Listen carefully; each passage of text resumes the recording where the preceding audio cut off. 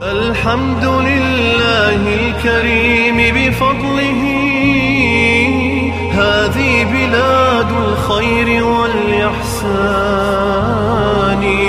تحمي وتبني بالكتاب شبابها، فهو البناء الراسخ الأركان، لبناته من سنة نبوية، فالوقف والقرآن مجتمعان. وقال الذين في النار لخزنة جهنم ادعوا ربكم يخفف عنا يوما من العذاب. ينزع الله الرحمة من قلوب ملائكة العذاب حتى لا يسمع استغاثاتهم، فهي صرخة في واد ونفخة في رماد. وقال الذين في النار لخزنة جهنم ادعوا ربكم. لم يجرؤوا على النطق بلفظ الربوبية ربنا لاستشعارهم العار والخزي، فيرون معه أنهم ليسوا أهلا لأن تضاف إليهم ربوبية الله. قالوا فادعوا وما دعاء الكافرين إلا في ضلال. لا يجيب الله دعوة الكافر إلا في حالتين: إذا كان مضطرا أو كان مظلوما. إنا لننصر رسلنا والذين آمنوا في الحياة الدنيا ويوم يقوم الأشهاد. قال البغوي قال ابن عباس بالغلبة والقهر، وقال الضحاك بالحجة في الآخرة بالعذر، وقيل بالانتقام من الأعداء في الدنيا والآخرة. وكل ذلك قد كان للأنبياء والمؤمنين، فهم منصورون بالحجة على من خالفهم، وقد نصرهم الله بالقهر على من ناوأهم وإهلاك أعدائهم. نصرهم بعد أن قتلوا بالانتقام من أعدائهم، كما نصر يحيى بن زكريا لما قتل به 70,000، فهم منصورون بأحد هذه الوجوه. قال ابن عاشور: والمعنى لا تستبطئ النصر فإنه واقع، وذلك ما نصر الله به النبي صلى الله عليه وسلم في أيامه على المشركين يوم بدر ويوم الفتح ويوم حنين وفي أيام الغزوات الأخرى. وما عرض من الهزيمة يوم أحد كان امتحانا وتنبيها على سوء مغبة عدم الحفاظ على وصية الرسول صلى الله عليه وسلم ألا يبرحوا مكانهم، ثم كانت العاقبة للمؤمنين. كيف يقع النصر في الدنيا وقد قتل زكريا ويحيى، وحاولوا قتل عيسى فرفعه الله إليه، وأخرج إبراهيم من أرضه، وهاجر محمد صلى الله عليه وسلم؟ والجواب أن النصر إما يكون في الحياة بمحق الأعداء، أو يكون بالانتقام من الأعداء لإيذائهم الأنبياء، وذلك في حياة الأنبياء أو بعد موتهم، فالوعد أكيد لكن الميعاد مخفي. إنا لننصر رسلنا والذين آمنوا في الحياة. قال القشيري: ننصرهم على أعدائهم بكيد خفي ولطف غير مرئي، من حيث يحتسبون ومن حيث لا يحتسبون. يوم لا ينفع الظالمين معذرتهم. الاعتذار اليوم سمت الأبرار، وما أحبه إلى الرحيم الغفار، لكن غدا لا تقبل الأعذار ولا ينفع تبرير من الفجار. يوم لا ينفع الظالمين معذرتهم ولهم اللعنة ولهم سوء الدار. لا منافاة بين هذه الآية وبين قوله تعالى: ولا يؤذن لهم فيعتذرون، لأن المقصود واحد، وهو أنهم ليس لهم عذر مقبول حتى يستمع إليهم، أو قيل يعتذرون في موقف ولا يعتذرون في موقف آخر. لحظة واحدة قبل الموت تكفي للاعتذار والفوز بالجنة والنجاة من النار، وأما غدا فأعذار الدنيا كلها لا تكفيك. ولهم اللعنة. لا يجوز لعن إلا من لعن الله، فلا يجوز لعن كافر بعينه لعل الله يهديه. ولقد آتينا موسى الهدى وأورثنا بني إسرائيل الكتاب. قال طاهر بن عاشور: هذا من أوضح مثل نصر الله رسله والذين آمنوا بهم، وهو أشبه الأمثال بالنصر الذي قدره الله تعالى للنبي صلى الله عليه وسلم والمؤمنين. فإن نصر موسى على قوم فرعون كون الله به أمة عظيمة لم تكن يؤبه بها، وأوتيت شريعة عظيمة وملكا عظيما. وكذلك كان نصر النبي صلى الله عليه وسلم والمؤمنين، وكان أعظم من ذلك وأكمل وأشرف.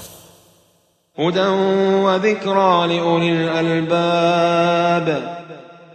لا يظن حافظ القرآن أنه قد حاز الهدى بحفظ القرآن دون العمل به، فلم ينتفع اليهود بالتوراة وكانوا كالحمار يحمل أسفارا، فلا تكونوا مثلهم.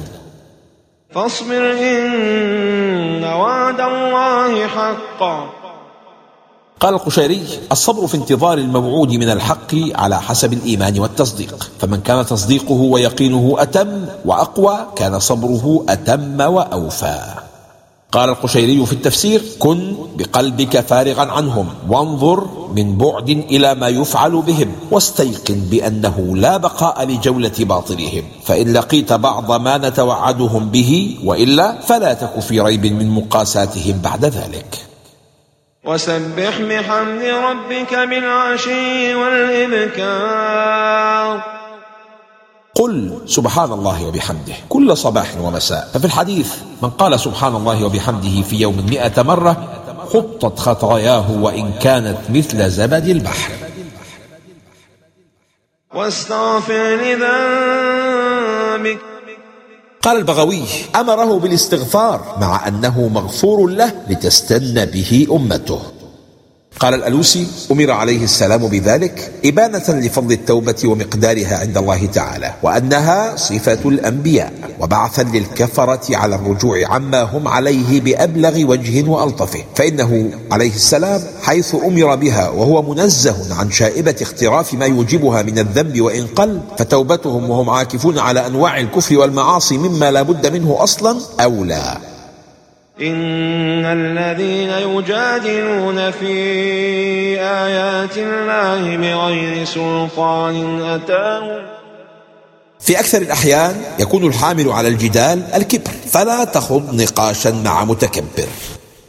كل من تكلم في أمر الدين فلا بد له من حجة ودليل. إن في صدورهم إلا كبر ما هم ببالغيه. الحق يعلو ولا يعلى عليه. قال ابن كثير: ما في صدورهم إلا كبر على اتباع الحق واحتقار لمن جاءهم به، وليس ما يرومونه من إخمال الحق وإعلاء الباطل بحاصل لهم، بل الحق هو المرفوع. من أذله الله فلا عزة له. وقيل: في صدورهم عظمة، ما هم ببالغ تلك العظمة لأن الله مذلهم. فاستعذ بالله إنه هو السميع البصير. ولم يذكر يستعيذ من ماذا ليفيد العموم، أي استعذ بالله من الكبر، واستعذ بالله من شياطين الإنس والجن، واستعذ بالله من كل الشرور. لخلق السماوات والأرض أكبر من خلق الناس ولكن أكثر الناس لا يعلمون. في الكون المعلوم قرابة مليون مجرة، في المجرة الواحدة قرابة مليون نجم، وبعض النجوم يكبر الشمس بملايين المرات، فأيهما أعظم، خلق الناس أم هذا الخلق؟ وما يستوي الأعمى والبصير والذين آمنوا وعملوا الصالحات ولا المسيء قليلا ما تتذكرون. كما أنه لا يصح المساواة بين الأعمى والبصير، فكذلك لا تصح مساواة المؤمن بالكافر والبر والفاجر، لا عند الله ولا في دنيا الناس. إن الساعة لآتية لا ريب فيها ولكن أكثر الناس لا يؤمنون. أكثر الناس لا يؤمنون بلسان المقال وهم الكافرون، أو بلسان الحال وهم الغافلون. 3 تأكيدات على يوم القيامة. حرف التأكيد إن واللام ونفي الشك عنه. فأي قلوب غافلة احتاجت هذا التأكيد من رب العالمين حتى توقن بيوم الدين. يقول الناس عن فلان الذي مات انتقل إلى مثواه الأخير، وليس هذا صحيحا، فالميت سوف يدعى للحساب ثم يكون مثواه الأخير الجنة أو النار. وقال ربكم ادعوني أستجب لكم إن الذين يستكبرون عن عبادتي سيدخلون جهنم داخرين. كان سفيان الثوري يقول: يا من أحب عباده إليه من سأله فأكثر سؤاله، ويا من أبغض عباده إليه من لم يسأله، وليس أحد كذلك غيرك يا رب. ادعوني أستجب. ليس أبسط ولا أروع ولا أجمل ولا ألطف من هذا الطلب. ادعوني أستجب لكم. لو لم ترد نيل ما أرجو وأطلبه من جود كفك ما عودتني الطلب. كان عمر رضي الله عنه يقول: إني لا أحمل هم الإجابة ولكن أحمل هم الدعاء، فإذا ألهمت الدعاء فإن الإجابة معه. وكما يقول للصحابة: لستم تنصرون بكثرة وإنما تنصرون من السماء. ولكن أكثر الناس لا يشكرون. أكثر الناس لا يشكرون نعم الله عليهم، فكيف سيشكرون الناس؟ هو شافع ومشفع لمن اصطفى، رب الورى من حامل القرآن، الحافظون الماهرون تعاهدوا آياته متشابها ومثاني. كذلك يؤفك الذين كانوا بآيات الله يجحدون. الذنوب سبب لانصراف القلوب عن الحق، فالضلال اختيار العبد لا إجبار من الرب. الله الذي جعل لكم الأرض قرارا والسماء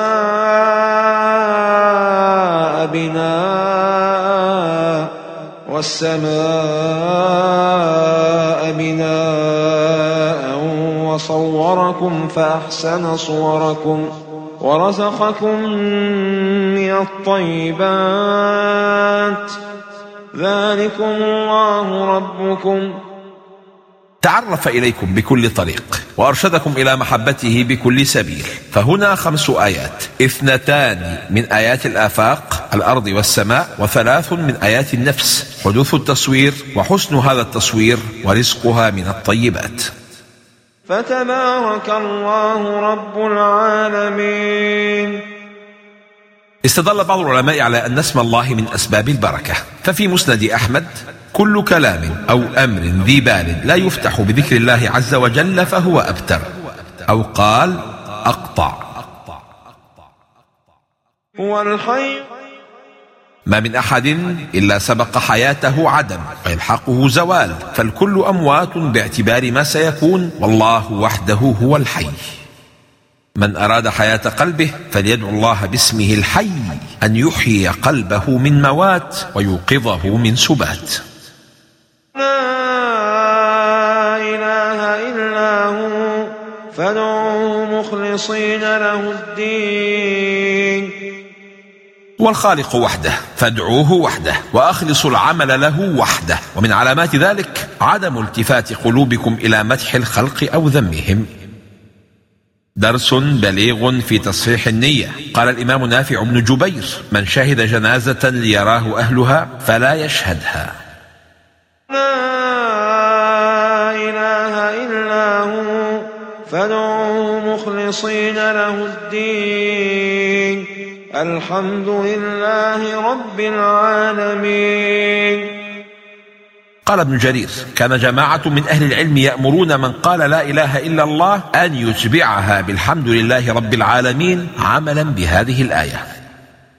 قل إني نهيت أن أعبد الذين تدعون من دون الله لما جاءني البينات من ربي وأمرت أن أسلم لرب العالمين. ما أنا إلا عبد مأمور، نهيت فانتهيت، وأمرت فأتمرت، وأينما وجهني ربي توجهت.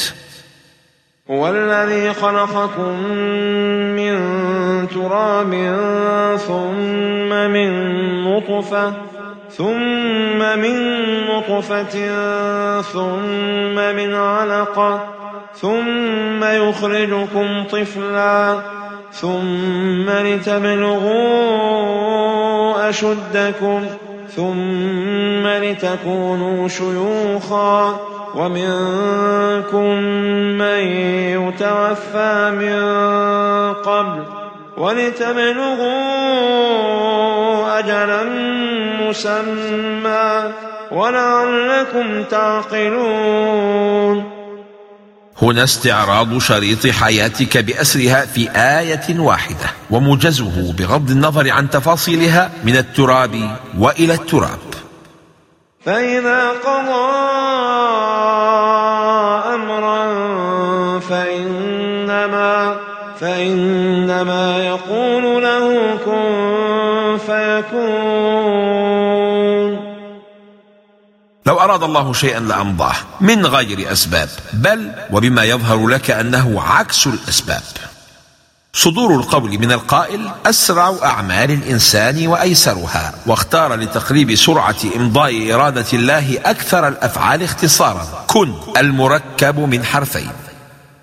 ألم تر إلى الذين يجادلون في آيات الله أنى يصرفون.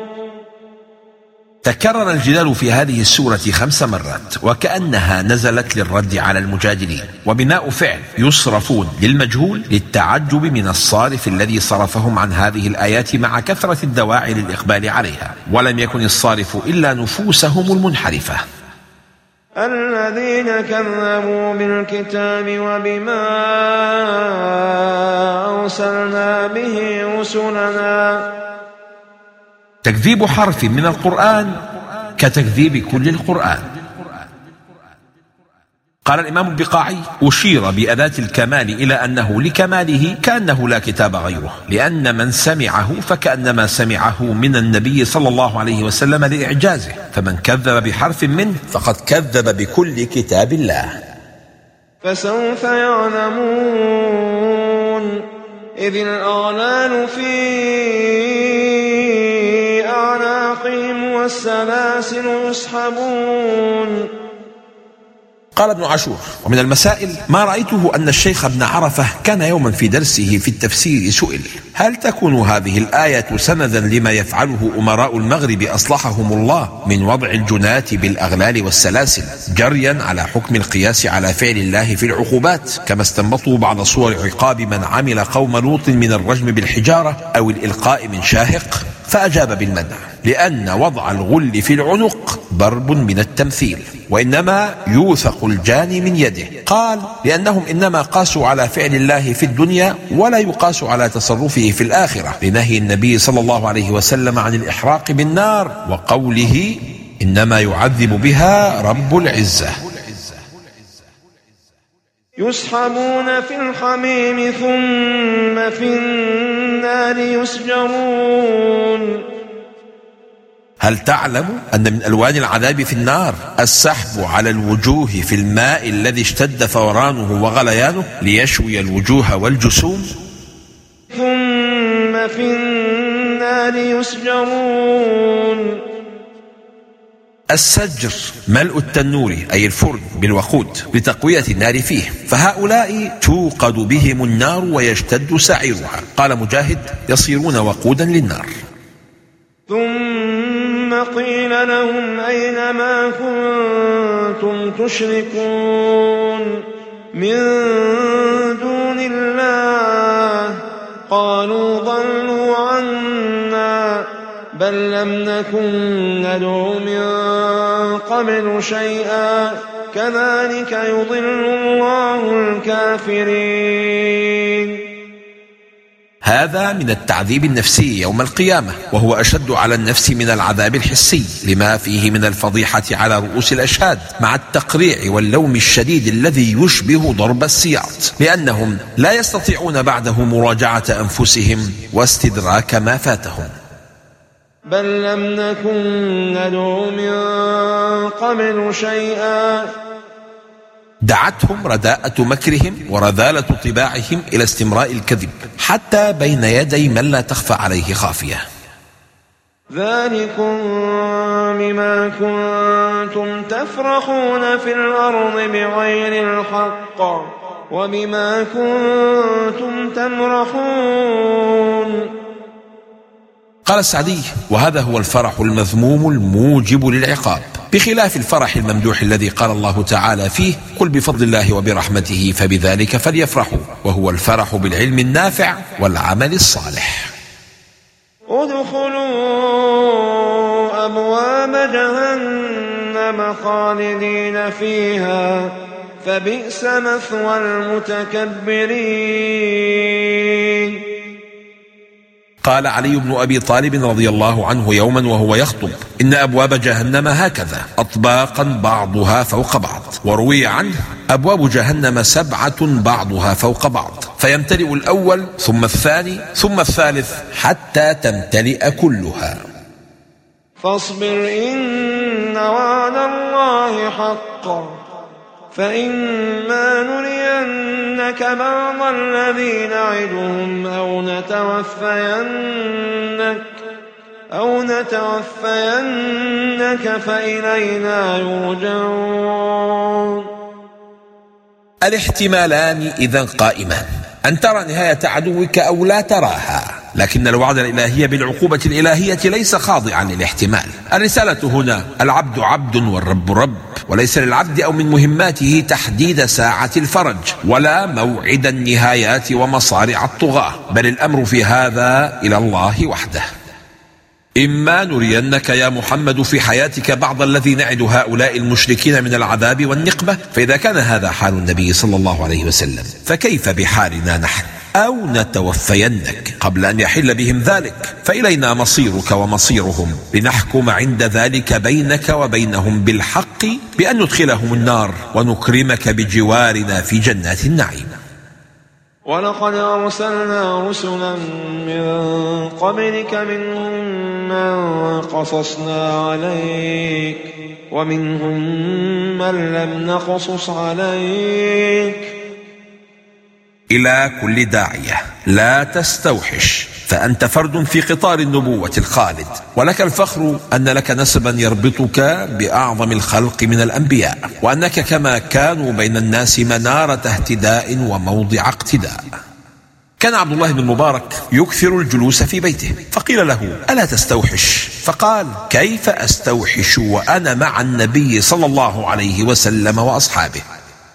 وما كان لرسول أن يأتي بآية إلا بإذن الله. كانوا يطلبون المعجزات من الأنبياء على سبيل التعجيز والعناد، لا طلبا للدليل والاهتداء، وهو ما سارت عليه قريش مع النبي صلى الله عليه وسلم. فإذا جاء أمر الله قضي بالحق وخسر هنالك المبطلون. قد ينزل قضاء الله ليهلك الأمم وفيها أناس صالحون، والسبب إذا كثر الخبث أو غاب المصلحون أو غيبوا قهرا. الله الذي جعل لكم الأنعام لتركبوا منها ومنها تأكلون. سخر الله الأكوان لخدمتك وجعل كل شيء طوع أمرك، فأنت خليفة الله في الأرض، وباقي المخلوقات ولو كانت أكبر وأعظم وأقوى منك تعمل في خدمتك. بعض الخلق أشد نفورا من الحيوانات الأعاجم، فذكرهم الله بنعمته عليهم في تذليل هذه الأنعام لهم ليستعطفهم بذلك إلى طاعته وليرتقوا فوق مقام الأنعام في طاعة رب الأنام. ولكم فيها منافع ولتبلغوا عليها حاجة في صدوركم وعليها وعلى الفلك تحملون. كل يوم يكتشف العلم منافع جديدة للحيوانات، بل كل تجارب الأدوية تجرى على الحيوانات أولا، فإن نجحت استعملها الإنسان. ولتبلغوا عليها حاجة في صدوركم. قال قتادة: الرحلة من بلد إلى بلد. ويريكم آياته فأي آيات الله تنكرون. ما أجمل قول القائل: تأمل خطوب الكائنات فإنها من الملك الأعلى إليك رسائل، وقد خط فيها لو تأملت خطها، ألا كل شيء ما خلا الله باطل، يشير بإثبات الصفات لربها فصامتها يهدي ومن هو قائل. أفلم يسيروا في الأرض فينظروا كيف كان عاقبة الذين من قبلهم كانوا أكثر منهم وأشد قوة وآثارا في الأرض فما أغنى عنهم ما كانوا يكسبون.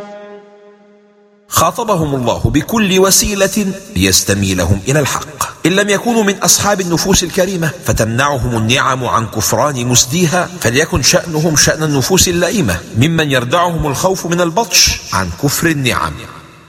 فلما جاءتهم رسلهم بالبينات فرحوا بما عندهم من العلم.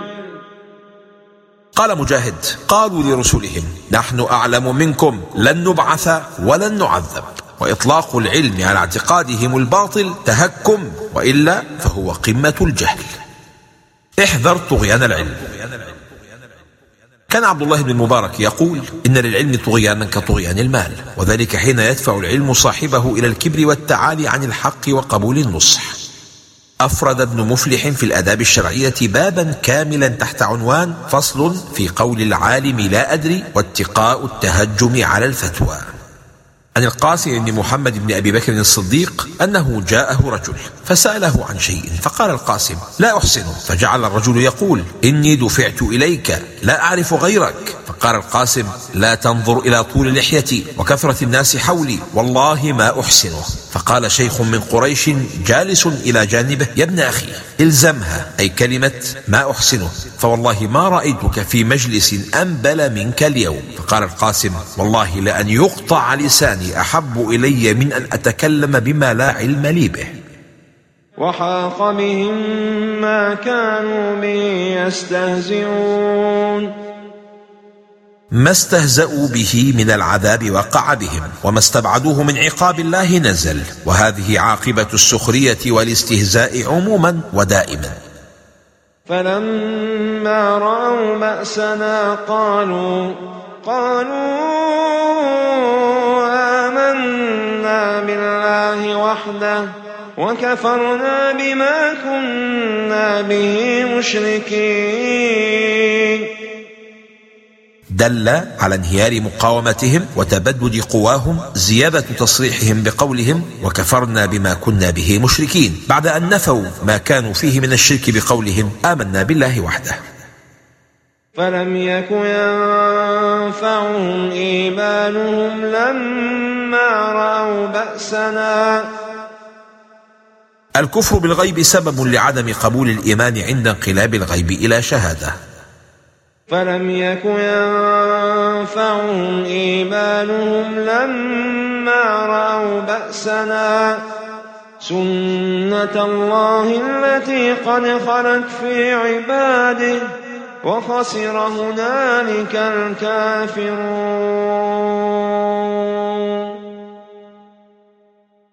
قال ابن كثير: فلم يكن ينفعهم إيمانهم لما رأوا بأسنا، سنة الله التي قد خلت في عباده. أي هذا حكم الله في جميع من تاب عند معاينة العذاب، أنه لا يقبل. ولهذا جاء في الحديث: إن الله يقبل توبة العبد ما لم يغرغر. أي فإذا غرغر وبلغت الروح الحنجرة وعاين الملك فلا توبة حينئذ. ولهذا قال: وخسر هنالك الكافرون.